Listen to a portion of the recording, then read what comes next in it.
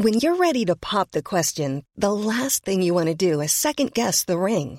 At BlueNile.com, you can design a one-of-a-kind ring with the ease and convenience of shopping online. Choose your diamond and setting. When you find the one, you'll get it delivered right to your door. Go to BlueNile.com and use promo code LISTEN to get $50 off your purchase of $500 or more. That's code LISTEN at BlueNile.com for $50 off your purchase. BlueNile.com, code LISTEN.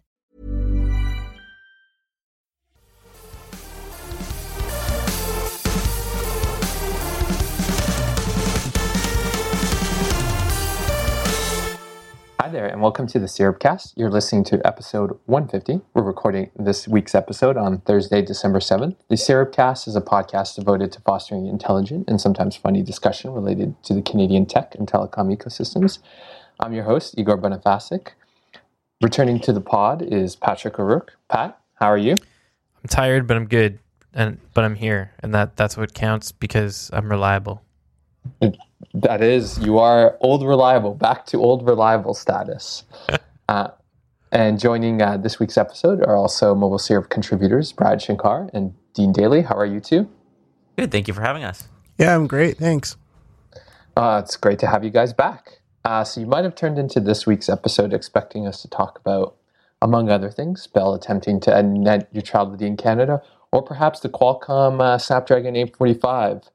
However, none of us are experts on those things, so we're not going to talk about that. Just kidding. We'll probably talk about that at some point next week. But instead, we, with Rose in Hawaii, and I assume Samir locked away in La La Land screening. He's locked in a room doing interviews, as he often is. As he often is, yes. Is he interviewing Ryan Gosling? Yeah. Yeah. He's asking Ryan Gosling how he feels about net neutrality. Wonderful. That is exactly what I was hoping he was up to. Anyway, so instead of talking those things, we'll get to them probably next week. We wanted to talk about a topic that's kind of near and dear to all our hearts here, and that is gaming. And so with the end of the year coming up and, kind of a lull in the news cycle, we decided to, we often have at our office just like conversations about what our favorite games are, which games suck. If you know Patrick really well, he thinks somewhat paradoxically that BioShock Infinite is both the best game ever made and also the worst game ever made. Just don't Google that. My name and BioShock Infinite beside it. Totally. Everyone go Google that. Yeah, go Google that, and then make sure to troll him about it on Twitter, and he'll tell you the story behind that game. Anyway, so in the spirit of that, we wanted to just kind of take a look back at the year that was and really just talk about our favorite games, the ones that we found really surprising, the ones that kind of maybe even disappointed us. Is there anyone who would like to start or volunteer? I can start. Okay. So my favorite game of the year was Breath of the Wild, which probably doesn't come as a surprise to anyone who knows me. Or who has listened to this. Or who has listened to this. I've probably mentioned it a bunch of times on the podcast, even though we're talking about other things. I really liked the game. I thought it was probably the best example of Nintendo modernizing one of their franchises in a way that makes sense. The climbing mechanics were incredible. The smaller sort of dungeons that were bite-sized and able to be used very easily and not used, but like moved through very easily.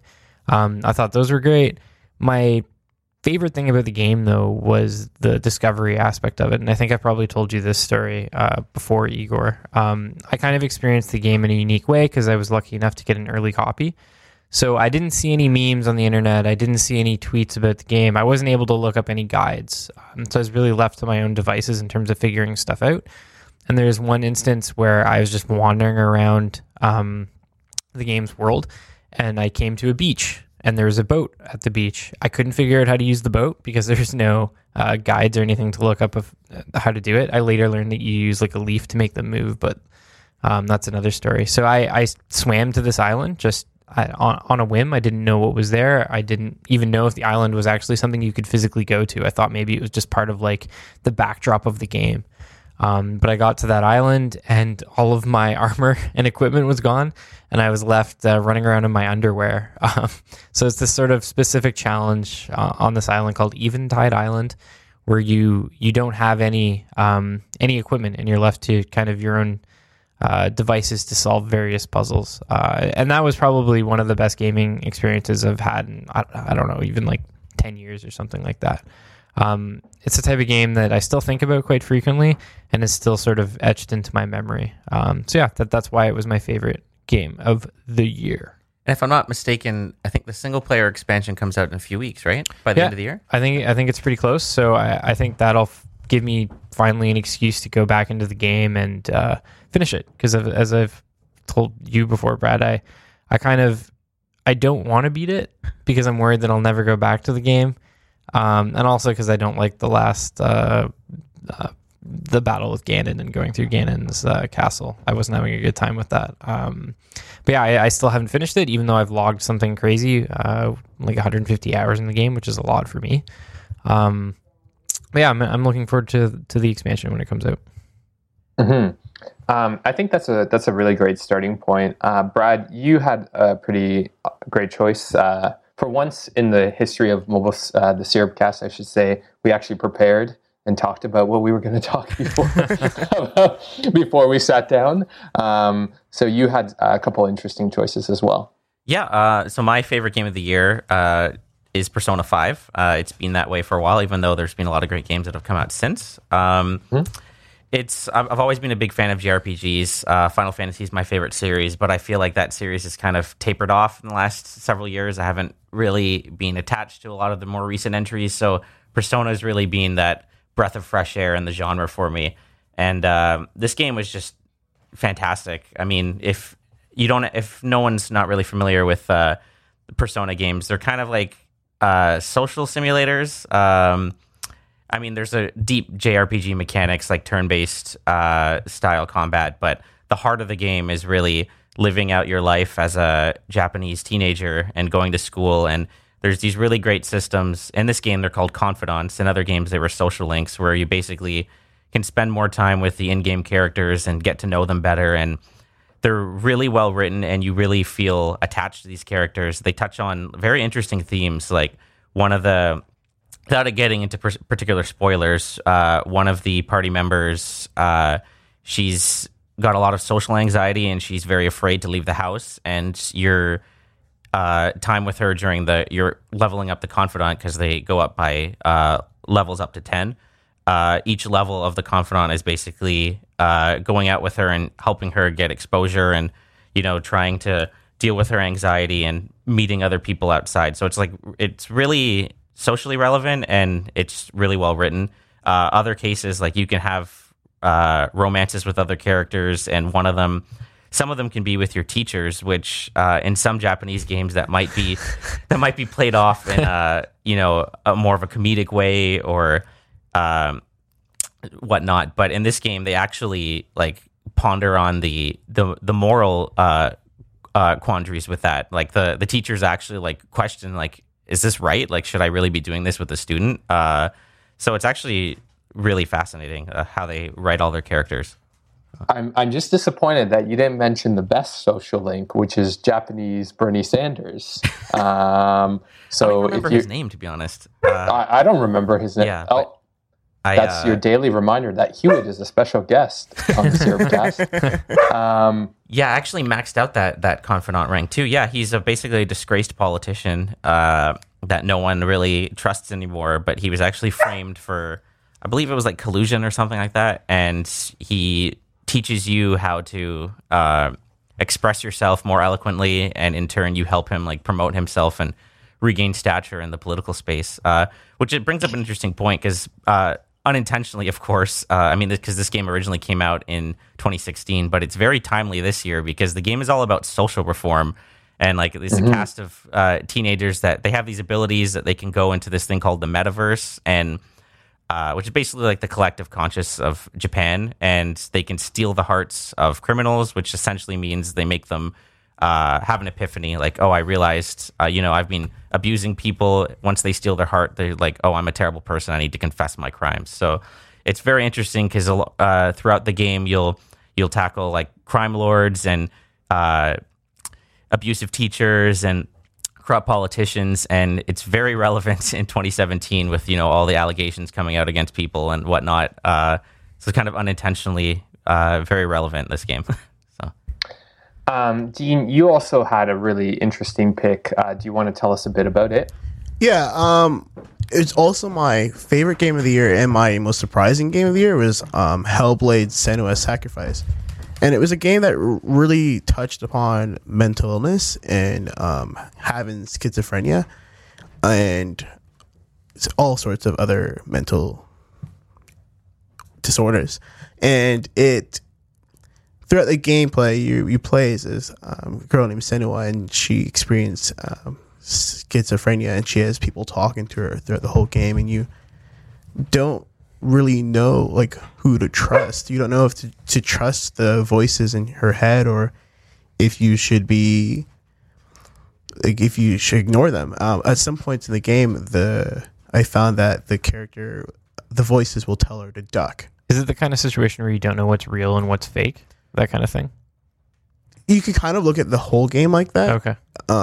However, you're supposed to believe that the situation you're in is real. Oh, I see. Okay. She's trying to get her loved one from basically the depths of hell, but in Norse mythology, and you fight gods, Norse gods, and you're supposed to believe that is all real.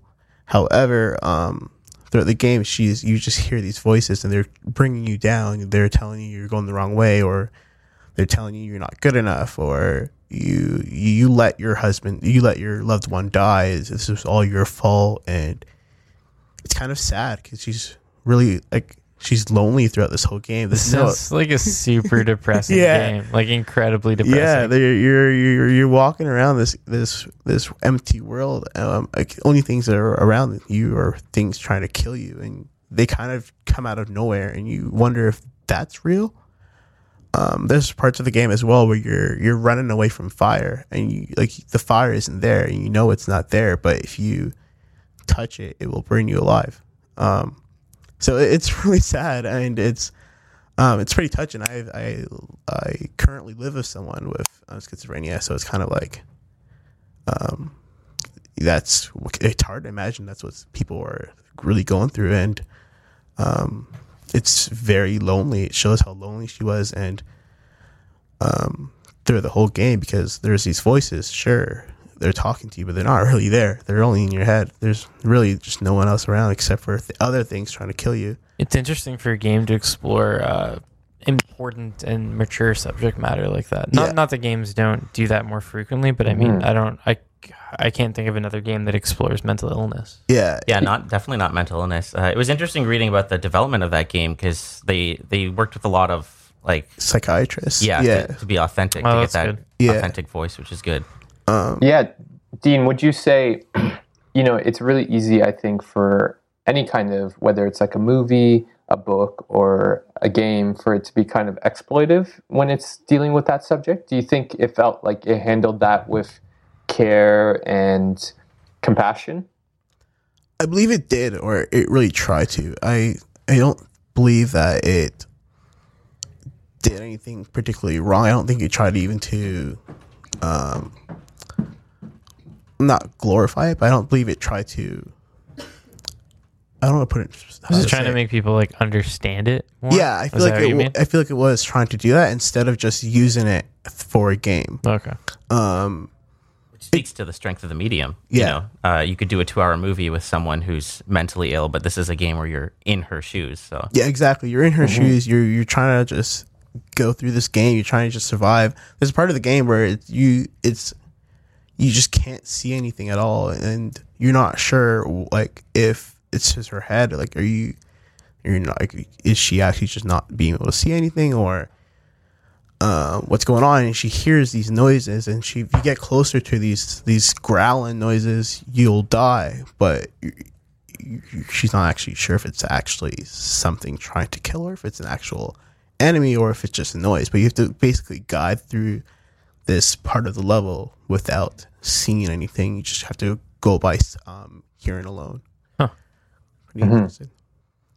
Yes, I mean, I think it's fair to say, aside from you, Dean, none of us three have played it yet, despite the fact that we've all said we will play it at some point. Yeah, which I think also. Oh, sorry. I was just going to say it's actually on sale right now because the Game Awards is tonight. You know, produced by Canadian journalist Jeff Keighley. They honor the best games of the year, and the PlayStation Store has a sale coinciding with the Game Awards, and actually Persona 5 is on sale, I think half price. Senua's Sacrifice is also 25% off, so I'm definitely going to pick it up. I remember reading, you wrote about this game, right? Yeah, I wrote about it. This Week in Gaming column. Yeah. And for those that don't know, that's sort of like it's usually console games that we cover, and it's a weekly thing where we cover something that is the farthest removed from what Mobile Syrup typically writes about, and that's console video games, and we sort of focus on one specific game every week. And I remember reading your column, and I had never heard of that game, and I had no interest in it when I heard the title because it's a pretty generic title. But after reading the story, I was like, oh, this is actually pretty cool. This is something I think I would likely enjoy. Yeah, there's some downfalls of the game, like the fighting's repetitive, I found. I remember you writing that, yeah. But you eventually just learn to trust the voices. Yeah, that's fair. Until the end, I believe, when it was kind of like, maybe I shouldn't have trusted those voices. Yeah. Do we want to quickly name, like, I know we came up with 3 games. Do we want to just quickly, like, name off the other games that we had on our list? Yeah, I'd love to hear those. So the second game on my list, which anyone who knows me probably isn't surprised by, is Splatoon 2. I really like the first Splatoon. Splatoon 2 is essentially the same game as the first Splatoon, just not on the Wii U. It's on the Switch, which I find a very compelling system because I'm able to just pick it up and play whenever I want. And I played Splatoon 2 a crazy amount when it first came out, probably for the first month and a half to 2 months. And I haven't touched it since just because other stuff's come out, but it's probably one of my favorite third-person shooters. And then my third favorite game is Destiny 2. And that's more just because I was kind of surprised by it. I enjoyed the first Destiny, but I wasn't super into it. I thought that the plot wasn't very interesting. Mechanically, the game was great. But what surprised me the most about Destiny 2 is how much I've enjoyed the multiplayer. I think it's the first time that I've played a first-person shooter in, I don't even know, probably since Halo 3 that I've really, really, really enjoyed the multiplayer. And I think that that's partially because the game has a lot in common with Halo 3. There's team shooting. There's a huge emphasis on working together with other players in the game, making sure that you're both sort of always aiming for the same enemy at the same time. And I think that that's something that's sort of disappeared from the shooter genre with the rise of Call of Duty. So it was nice to see a return to that. And I know there's tons of problems with the game. The plot still isn't that interesting. The level design is better than the first Destiny, but it still gets repetitive. And then there was the controversy over the experience stuff. But I've really enjoyed the game. And I think part of that's just because I play it more casually than some players. I still find that there's a lot available for me to do in it, even though I dip my toe into it probably for just a couple hours every week. Brad and Dean, did you want to read out or talk about your other 2 choices? Yeah, for sure. So my second pick would be Wolfenstein 2: The New Colossus. I really enjoyed the first game. It came out in 2014. It was kind of cross-generational, so it was kind of held back between by being on PS3 and and 360. But this game is solely for PS4, Xbox One, and PC, and it's a really surprisingly poignant story about the Nazis won World War II.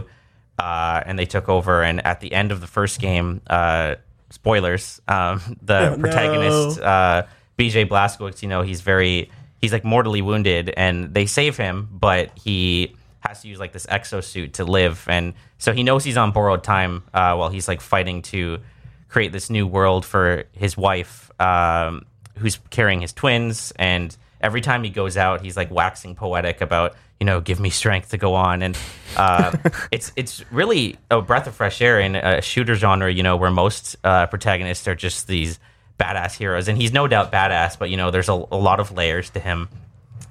He's got a lot of good one-liners, too. Yeah, like, it's obviously a very dark game. They do have take time to have some fun with it, but they have like a lot of great flashbacks without going into spoilers about his childhood and how abusive his father was, and his mother was Jewish, so she had to face that persecution. And I forgot about that. And his dad was a complete racist, bigot person, Nazi supporter. So it was a fantastic story, and the gameplay was fun too. It's very hard. That sparked a bit of controversy over the difficulty of that game. But it's just really satisfying ultimately to go around and kill Nazis. So. And my third pick would be Middle-earth: Shadow of War.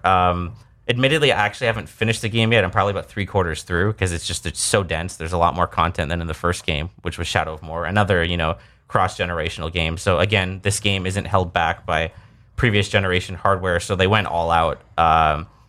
Like in the highlight of the first game for sure was the Nemesis system, where basically enemies that beat you or you beat them, like they'd remember you, and there's like a hierarchy of enemies like captains and generals and war chiefs, etc. In this game, they just dial it to 11, so you're conquering like entire fortresses and commanding entire armies, and they have hundreds of orcs on screen at once, and you can control dragons, and it's one of the few 4K true 4K games on Xbox One X, so it looks absolutely beautiful.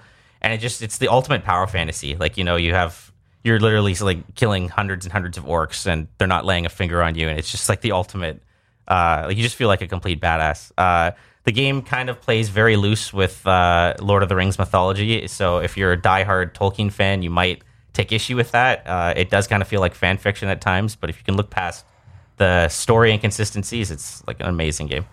I need to give Wolfenstein another chance, I think. I like the plot and I like the setting, and I love the idea of alternate history. I've read a lot of books that kind of deal with that subject matter. But the opening levels where you're on the U-boat, they just didn't resonate with me. I'm Sandra, and I'm just the professional your small business was looking for. But you didn't hire me because you didn't use LinkedIn Jobs. LinkedIn has professionals you can't find anywhere else, including those who aren't actively looking for a new job, but might be open to the perfect role, like me. In a given month, over 70% of LinkedIn users don't visit other leading job sites. So if you're not looking on LinkedIn, you'll miss out on great candidates like Sandra. Start hiring professionals like a professional. Post your free job on linkedin.com/achieve today. And got very frustrating, but I think that might have been because I was trying to play it on the like standard difficulty. Yeah, I think I needed to turn it down a little bit. Admittedly, I did have to sometimes lower the difficulty for one combat scenario and then put it back up, which is fine. There's no shame in that. I think I'm probably going to lower it and keep it down, and I'll have a much better time with the game. I think I'll also enjoy it more once I'm out of that sort of U-boat area. That just like setting didn't appeal to me, but I agree with everything else you said about the game. For me, not to go into a whole tangent, but I liked the difficulty because it made it feel more tense, and it fit with the idea that the Nazis have taken over everything. Yeah. Like I mentioned in my review, like it made stealth feel all that more rewarding because once they spotted me, sure I could take them all out, but it was a lot more challenging. So it felt all the more satisfying to find that Nazi commander and take him out first before he could raise an alarm. So it made stealth feel all that more meaningful. Yeah, that's fair. Speaking of difficulty, my what a segue. Yeah, my second was Neo. It was super challenging. It's kind of like Dark Souls. It's like a Soulsborne game, set in feudal Japan, and it is so hard. I found it so completely challenging trying to defeat all the different enemy types, and learning how to play the game because it is kind of different from Bloodborne. It's a lot faster and more combo driven. Exactly, it's very combo driven, and at first I struggled with it for so long before I finally decided like, no way, like I'm better than this. I learned how to to really start playing it. But it was very cool just using I don't remember what they call them because I have the Oni. Yeah, when you kind of super powered up. Oh yeah. Which I thought was very cool and flashy. Still, I haven't beaten the game unfortunately because it is very challenging. I defeated one of the middle bosses, and I was just like, I need a break. I got about halfway through too. I remember that game very fondly because it was my first This Week in Gaming for mobile therapy. Yeah, I read it. Yeah. I purchased the game after reading Brad's review. I was like, yeah, I'll give this a try. But yeah, it was a fun game. And then my third one is Horizon Zero Dawn, which Pat reviewed. I really liked it. It didn't make my list because it kind of, I was super into it, and then Breath of the Wild came out, and I forgot it existed like everybody else. Yeah, it came out on the Tuesday, and then the Switch and Zelda came out on the Friday the same week. Exactly. But Yeah. it was a lot of, like, I had a lot of fun with that game, and I didn't expect to. So I'm glad it's getting some recognition on this prestigious podcast.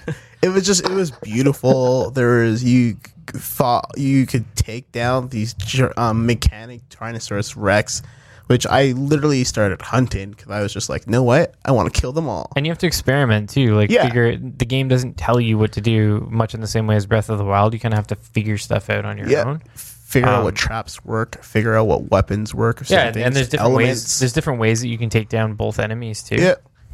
There's so many ways to tackle literally everything in that game, which I found very attractive about it. Yeah. They did a great job with bow combat. Like, that's something that feels really good in games when it's done right. And yeah, that game, there's so many traps and things you could do with the bows. And one of my favorite things was definitely when I took off a piece of weaponry of a giant mechanic dinosaur, and I remember the used first time it back at them, and I was just like, that's die. Awesome. Yeah. Of course, the story was good as well, and Aloy herself was a very good character. Exactly. Yeah. She was a strong protagonist. She was in female, which was also something that I typically do not find. I don't find like a lot of my games utilize like a female star, other than I guess Senua's Sacrifice. Maybe there's a pattern. But yeah, it was great. Enjoyed it. So we're a bit short on time, so I'm just going to quickly list off my favorites, and then we're going to go into the last question, which is, what was the most surprising game you found this year? But before that, I just wanted to point out, like Brad said, PlayStation is having a sale in honor of the Game Awards, but so is Steam. And so you can get a couple of the games, if you're a PC gamer like myself, you can get a couple of the games we mentioned today for a pretty amazing discount. Like, I'm just looking now, Wolfenstein 2 is 50% off. Oh, this is awesome. like a brand new game. Yeah. So you can get it for $40 instead of $80. And games are getting really expensive in Canada. You can get Nioh, which that's NIOH, which Dean just mentioned. It's 20% off. It just got to PC. It's the complete edition. It is $45.59. And all these prices are in Canadian dollars. You have a couple of other games there. One of the ones I was going to mention is Prey. It is $24.99 instead of $49.99. And is there anything else? There are a couple other games there. In any case, you can read through the reviews either on Mobile Syrup or on Steam itself to see whether people recommended. One of the games that I think Pat really liked, it wasn't released this year, but it just came out on VR. It's called Superhot, excuse me. That's and Super Hot is, if you have a VR headset, it is wild. It's so it's like the Matrix. It's one of the best, one of the marquee games that's really good at showing off what VR is capable of doing in the video game space. Yeah. So I guess I can start the most surprising one category, and I'll start with, it's a game that's actually on sale through Steam. It's called Hollow Knight. This is a game that I just it was on sale during the summer sale, which is, if you don't know Steam, every summer they have this wild sale where basically everything is on sale, deeply discounted. And I just saw this game. It was on the top seller list. The art style, what's interesting about this game is that, minus the composer, it was made by 3 people. And you would never be able to tell that by the kind of production value and the content that's in this game. It is, you can get it now for like a mere $11.21. That is so much value because this game is so expansive and it's so well crafted. Check out at the very least, if you just enjoy music and specifically kind of like classical piano music, it has a really beautiful soundtrack. But from a gameplay perspective, it kind of plays like my 2 favorite genres. So earlier in the discussion, Dean mentioned Nioh, and specifically a genre of gaming called Soulsborne, and that is kind of harkening back to a game called Dark Souls. Dark Souls is this very kind of, it's like this action game where you control a character from a third-person perspective, and infamously somewhat, it is really difficult in the sense that you have to be really precise. The same is true of Hollow Knight. It's kind of from a 2D perspective where you see your character moving from side to side on the screen, but you still have to be very precise. Not as precise as you have to be in Dark Souls, nor is it as hard. And then it combines this genre which is called Metroidvania, which is in reference to Super Metroid.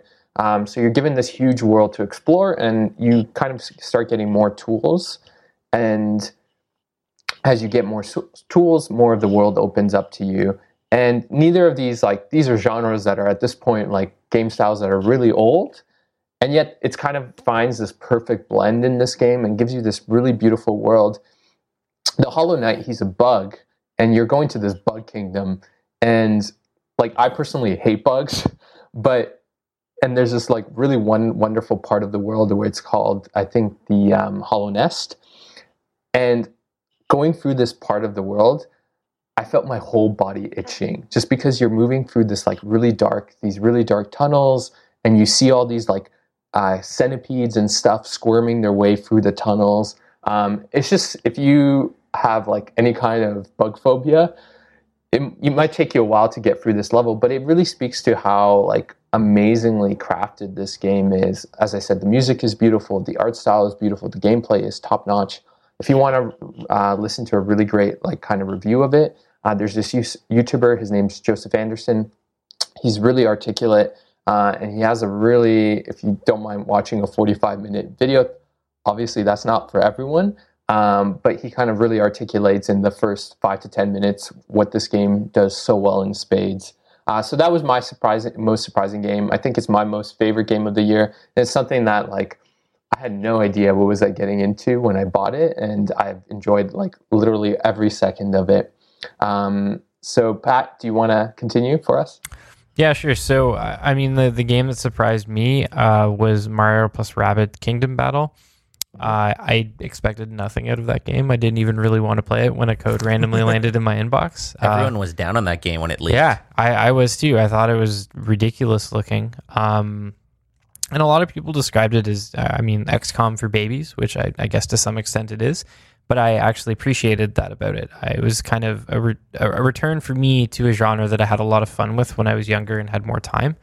And that's the sort of turn-based strategy genre. But I would say that the game removed a lot of the not unnecessary, but aspects of that genre that I'm not interested in being included in a game anymore. And it kind of stripped those back. And at its very core, it was just this strange, bizarre partnership between Ubisoft and Nintendo to make this real-time strategy game that was simple, but not quite as simple as everyone expected, but also not quite as complicated as XCOM. So I expected nothing from that game, and I think I'm almost done it. I'm on one of the last missions. Yeah, it's a great game. For me. I never beat games. Never, ever. That's awesome. I should mention with Hollow Knight, it's coming to the Switch. So if you don't, cool. Honestly, with Hollow Knight, you can run it with a potato. But if you're just more like Pat and just enjoy playing on something like a Switch, and all the time you have to play is when you're commuting, then in the new year it's coming there. That's awesome. Dean, do you want to continue for us? So I already said my surprising game. It was also Hellblade. I can go into my disappointing quickly and say my most disappointing game of the year was Absolver. Sure. Absolver is this game that was, I believe, is for PC and PS4, and you kind of go around slowly just fighting people hand to hand, mostly hand to hand combat. It had a very unique fighting style. You had to use your directional your analog sticks in very weird ways, and you don't really use any of the buttons to fight. You could dodge, and it was pretty fun at first, until I got pretty into it until my game just got corrupted, and I was just like, okay, well, what? And apparently it was just this big bug that just happened to so many people that everyone's games was just corrupted and you'd have to restart. So that's why it was just super disappointing for me. Brad. Yeah, that's really unfortunate.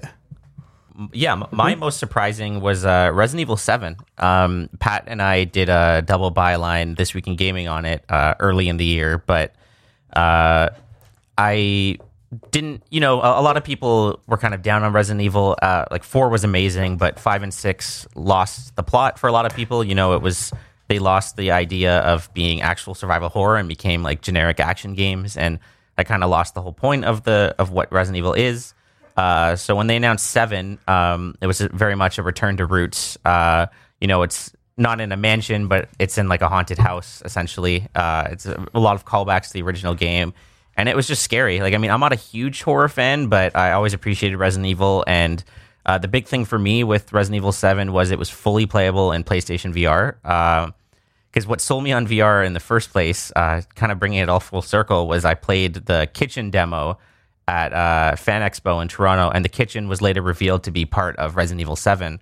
And just seeing like the atmosphere and how much horror is heightened by VR. It's one of the defining VR games for sure. But it's great even if you don't play it in VR. So that was definitely the most surprising game of the year for me. Awesome. Any shout outs this week, guys? So my shout out is to a mobile game that just came out today called Reigns, Her Majesty. It's a sequel to the original Reigns. And it's just a very, very simple game. You swipe left or right and you make decisions. But in this particular title, you're taking on the role of a queen instead of a king, and the interesting dynamics that sort of leads to. For example, I was telling Dean and Brad about this earlier. I was trying to play the game in the same way that I played the first Reigns, and that just wasn't working. Because there's just different things you need to be aware of as a queen. So it's fascinating to put that into perspective and to see how the two different games play. Because I was doing a great job, and then my husband locked me away in a tower until I died. So it really didn't matter if I did a good job or a bad job. I was just screwed either way, which is interesting. And it's not a Switch Minute, so it's not a Switch Minute this week, but it is from a developer called Nereal. I don't know what other games they make, but I mean the first Reigns was awesome. And I've only played this one for probably about a half hour or something on my commute this morning, but I had a good time with it. And it's an educational game, I guess. I can't wait to try it. It sounds awesome. It's great. Brad, what do you have for us? My shout out is a video game book to kind of go with the theme here. It's called Significant Zero. It's written by Walt Williams. He is best known for writing or co-writing Spec Ops: The Line, which is a criminally underrated game from the last generation. It's basically Heart of Darkness, but in modern Dubai. And it was the first shooter pretty much to question what you're doing. Like Call of Duty and those kind of games, as good as they are, they're all about like making you feel like a badass. But this game, would make you feel terrible for what you did through the gameplay actions. But anyways, it was a fantastic game, and he basically has a very fascinating story about how he got into the games industry. Without going into it in too much detail, he knew someone in school that he reached out to, and he just happened to get a job at 2K Games, and he worked on the original BioShock with Ken Levine, the writer-director of that series, and he worked on a bunch of other 2K games like Mafia and Civ. And it's just a fascinating story about game development, particularly from someone who didn't really have any experience beforehand, kind of going in. And yeah, it's just a really good read. I've just added this to my wish list because as soon as you said the writer of Spec Ops: The Line, I was like, yep, this is something I want to read. Yeah, it sounds great. Dean? My shout out's just, I guess, to PlayStation for just having so many good games come out this year for that console. If you notice, all three of my choices were at least console exclusive to Sony. So it's a great year for gaming. It's worth noting that this weekend Sony has its PlayStation Experience in Anaheim. So they don't really have a keynote presentation this year, but you'll get to see panels from like The Last of Us and Uncharted and stuff like that. Cool. My shout out goes to our dear Rose. She is in Hawaii, which sounds terrible, I know, but she's not been there for vacation. She is there at the Qualcomm Summit, and she's been, just churning out those articles. If you have been following, and I don't blame you, just because, reading her article yesterday about what's new with the 845 I don't know if I could get too excited about it, but nonetheless, she's done an amazing job of kind of contextualizing it and really putting it like, why is it significant? It's a powerful processor. It is the most powerful processor ever released. Surprise! Mobile processor. Yeah. It's a surprise, right? So yeah, check out the work she's been doing in Hawaii. It's fantastic. But we're excited to have her back next week because then we can talk about more mobile stuff. So we got a couple of reader questions, and we're not going to read them this week. We will get to them next week, but I just did want to thank everyone who sent them in the past week. Thank you so much. I guess the question last week about which phone to recommend after going from the S4 to something new really sparked people's interest. So great questions all around. I want to thank you guys for coming to the podcast and talking. If you want to follow Mobile Syrup, if you want to send us a question or a comment, you can do so through podcast@mobilesyrup.com. In the next couple of weeks, we're going to have some more kind of this year-end stuff. So one of the things we've been thinking about is, what were your favorite phones from this past year? What was the best phone from this past year? What was the most disappointing phone? We're also going to be talking about the future of Freedom Mobile. So if you have any questions related to those topics, please make sure to send them. And I know I always promise this, but we definitely will have a post that I'll put up where you can just kind of comment to make it easier. If you want to follow Mobile Syrup on social media, you can do so at Instagram, Facebook, Snapchat, Google+, if you still use Google+. And I know I make that joke every single time. Is there anything I'm missing, Pat? No, I think that's it. We don't. It's not even really worth noting, but we don't really use Snapchat anymore. It's mostly just Instagram for the most part. Yeah, so definitely follow us on Instagram at the very least. Yeah, we do post a lot of stuff on Instagram now. And that is just at Mobile Syrup, whether it's Facebook, Twitter, or Instagram. Where can people find you guys? You can find me on Twitter, probably complaining about something, at Patrick_O'Rourke. You have quite a few great hot takes. I do. I am the master of hot takes. I'm at Brad Shankar, BradShankar. I actually had to look this up because I could never remember it. You made this joke last time. It's not even a joke. It's real. He just doesn't know what his Twitter handle is. But it is at DeanCW. I always remember it because I thought you were a big fan of the CW network. When Ian was going to bring you on as an intern, I remember looking up your Twitter account, and I thought that was why, too. Yeah, you're a big fan of the CW. It's just my initials. Yeah. Cool. Good to know. I'm glad I know now. And you can find me at Igor Bonifacic. That's IGOR-BONIFACIC. As usual, this week's podcast was produced by the wonderful Robin. You might have heard her wonderful assistant, Hewitt. Please give Hewitt a follow on Instagram. She is the cutest dog ever. And we'll see you guys next week. Bye. Bye. Yeah.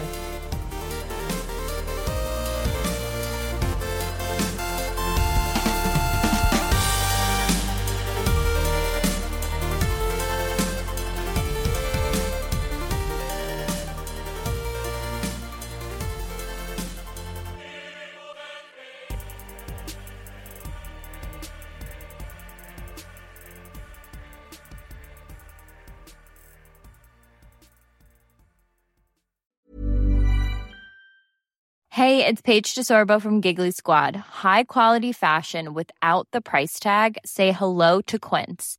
I'm snagging high-end essentials like cozy cashmere sweaters, sleek leather jackets, fine jewelry, and so much more. With Quince being 50 to 80% less than similar brands. And they partner with factories that prioritize safe, ethical, and responsible manufacturing. I love that. Luxury quality within reach. Go to quince.com/style to get free shipping and 365-day returns on your next order. Quince.com/style.